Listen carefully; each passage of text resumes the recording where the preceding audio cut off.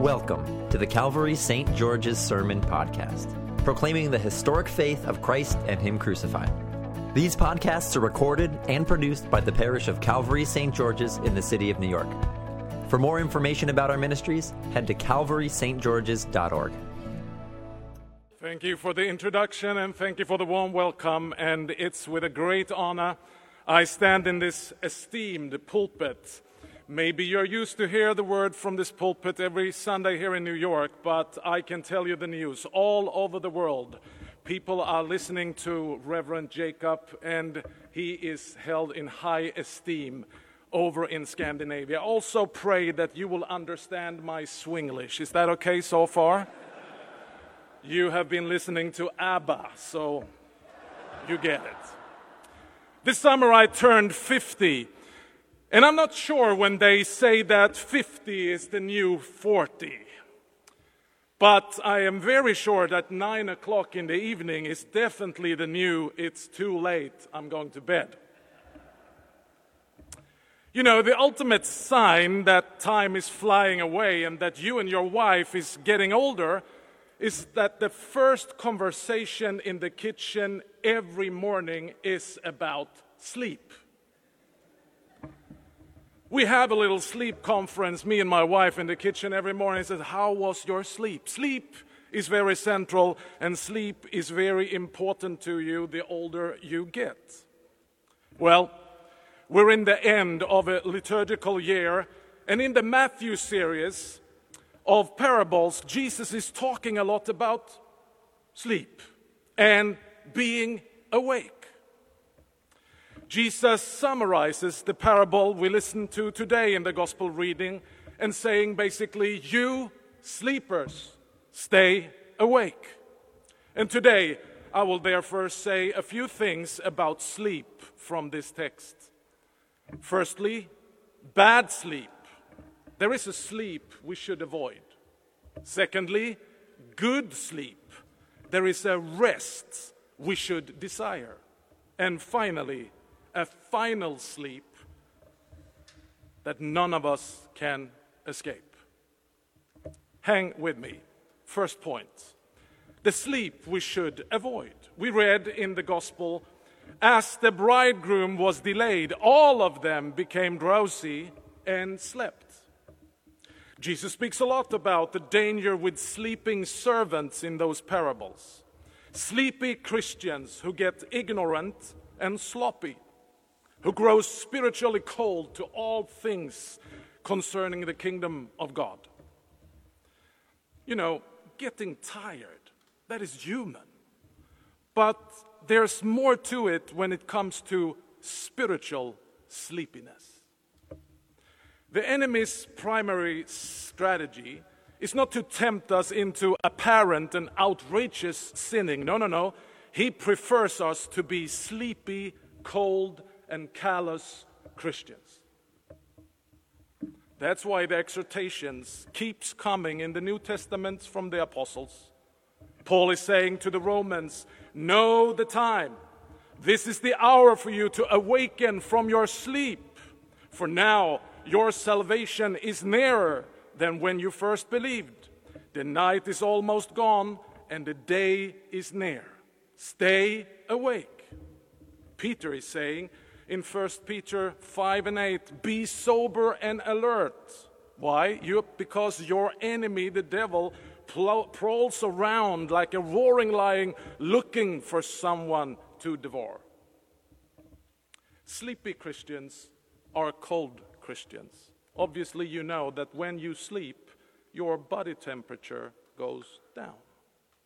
That's the same in the spiritual realm. When we having this lullaby into a Christian sleep, our hearts grow cold.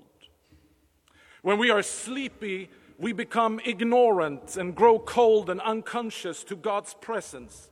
We become ignorant and grow cold to prayer, and our priorities is set on worldly things. We grow cold and unconscious to God's word, what He says, what He wills, and what He commands. And we become cold and undisturbed by our own sin and waywardness. We take things for granted when we are cold and sleepy. And God's grace is not gloriously amazing to us anymore. We lose our joy in the Lord, and the passion for His work in this world is replaced by other passions. We seek excuses instead of seeking forgiveness. We provide an explanation and seek self-justification instead of coming to confession and receiving absolution. We are like the bridesmaids that need a call of awakening. They were all, not just 5, all the 10 of them fell into sleep. But all of them could wake up hearing at the midnight there was a shout. Look, here is the bridegroom. Come out and meet him. And I want to proclaim this morning in New York City, here is the bridegroom. Here is the body and blood of Jesus Christ. Here is reconciliation. Come and meet him. Tim Keller in this city used to say that in a revival, firstly, sleepy Christians are awakened. Secondly, the nominal Christians get converted. And then finally, the non-Christians get reached. Speaking of sleep, this Friday I was on a plane 8 hours from Sweden together with my youngest son. And I should be totally honest, I am battling jet lag. I fear my own sleep. And I don't trust my own ability to wake up in the morning and getting ready for this. And I don't want to miss out, so that's why I ordered a wake-up call, not just 1, 3. I need someone outside myself to wake me up. And this is news for you. You and I also need that in a spiritual sense. We shouldn't trust ourselves that we will stay awake. In fact, when we try to stay awake, have you ever tried to stay awake and you cannot go to sleep? You get very tired of trying to stay awake. We need the call from the outside to wake us up. That's why we keep coming back to church Sunday after Sunday, to hear the word that awakens me, to hear the word that makes my cold heart warm again, and to hear the word that makes my hard heart soft again. Secondly, the rest that we should all desire. We read in the gospel reading later, the other bridesmaids came also saying, Lord, Lord, open to us. But he replied, truly I tell you, I don't know you. The reading this morning hits us and would rightly give us all reasons for anxiety and worry. Am I ready? Jesus, do you know me? Am I right with God? Is there oil in my lamp? Am I awake? The Reformation, who we love, was all about rediscovering the assurance of salvation and rest for tormented souls.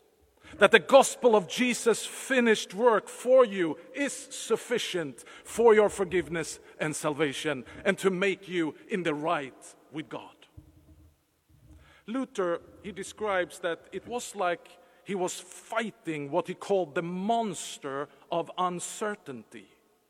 He tried everything the monastery had to offer, but found no peace and no rest for his soul until in the Word of God it was revealed to him that God declares the ungodly justified by grace alone, through faith alone, because of Christ alone. And that's why Paul is saying in Romans 5:1, therefore, because of that, having been justified by faith alone, we have peace with God, rest, assurance. There is a big difference, my friend, between sleep and rest. We should all avoid sleep but we should all desire to get into the rest that is provided by God in Jesus Christ through the Holy Spirit when He establishes us in the gospel fact, it is done. Jesus calls everyone who tries to stay awake by themselves and therefore are tired. Come to me, all you who are tired and exhausted, and I will give you sleep. No, I will give you rest. And you will find rest for your weary souls. In English, you have this beautiful saying we don't have in Swedish, rest assured.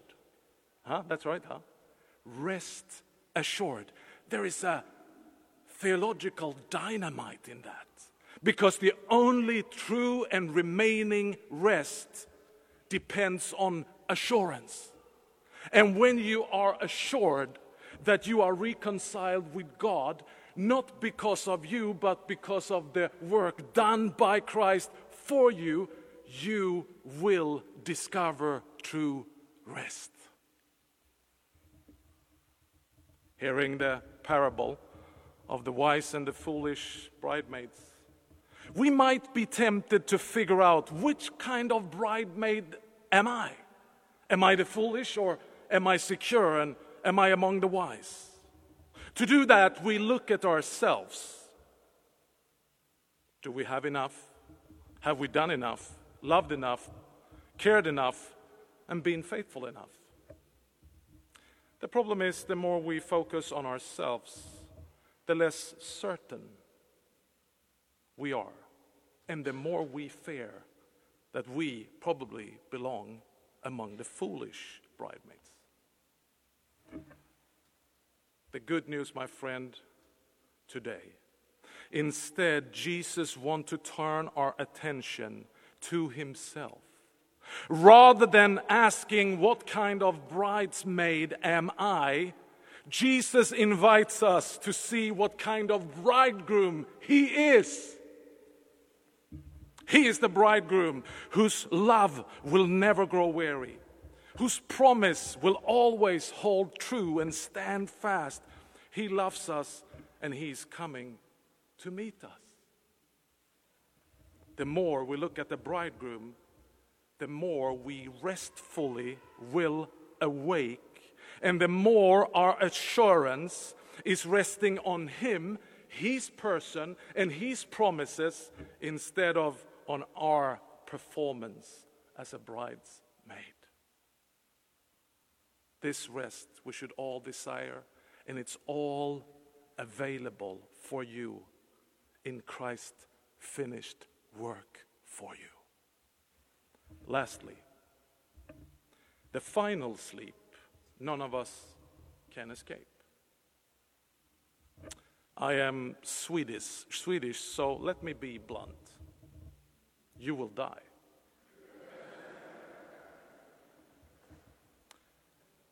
Some of you will leave this earthly life way too young. And I'm not cruel. That's just the statistic and the fact. Some of you are in that age where you visit more funerals than weddings.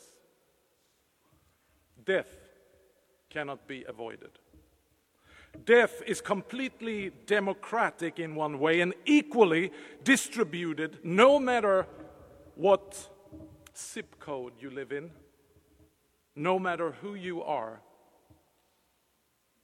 We're all gonna die, and that should make all of us worried.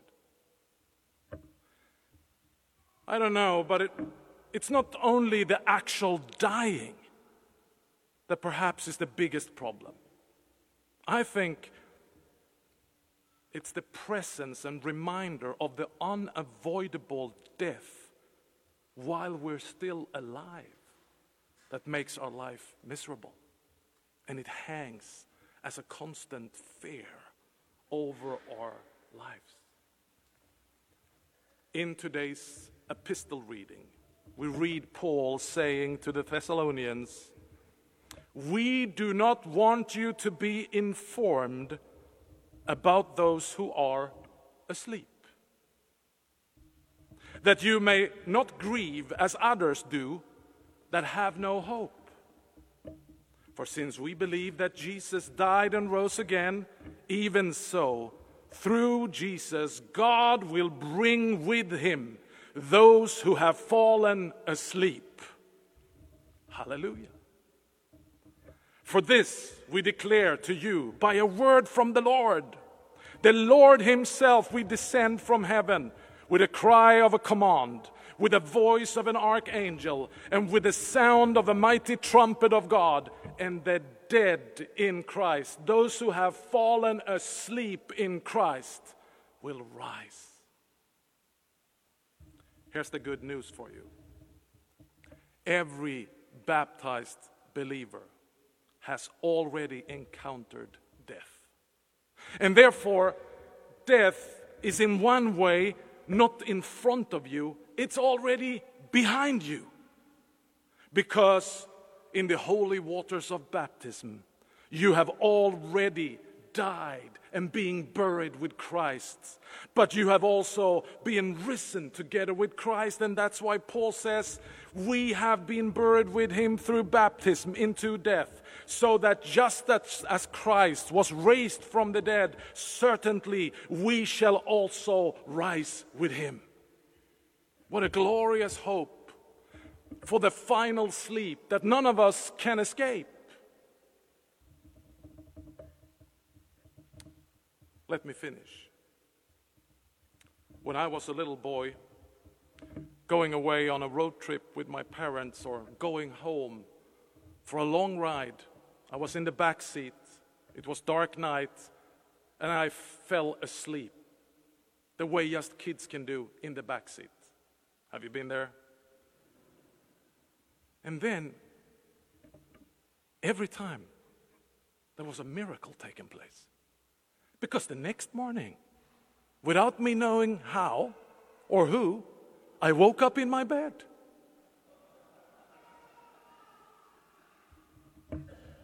Well, it can sound funny, but this is serious. I found out. I fell asleep at the journey in the darkness, but I had somebody that took me up and carried me asleep to wake up in my own home, in my own room, to a new glorious day where I belong. I was carried by my Father. And this is the good news for you, my friend. We will all fall asleep and die. We are all in the same boat. But the difference is those dead or fallen asleep in Christ will rise. So my question is, are you assured? Have you received the good news that when you fall asleep in the back seat on the way home, there is nothing to fear because of the finished work of Christ and by Christ for you? He will carry you home and wake you up to a new glorious future in the room where you belong. Glory be to the Father, and to the Son, and to the Holy Spirit, as it was in the beginning, is now, and shall be forever and ever. Amen. Thank you for listening to our sermon podcast, produced and recorded at the parish of Calvary St. George's in the city of New York. If you feel led to support the continuing ministry of our parish, we would really appreciate it. You can make a one-time or recurring gift by going to calvarystgeorges.org/give. Thank you for your support.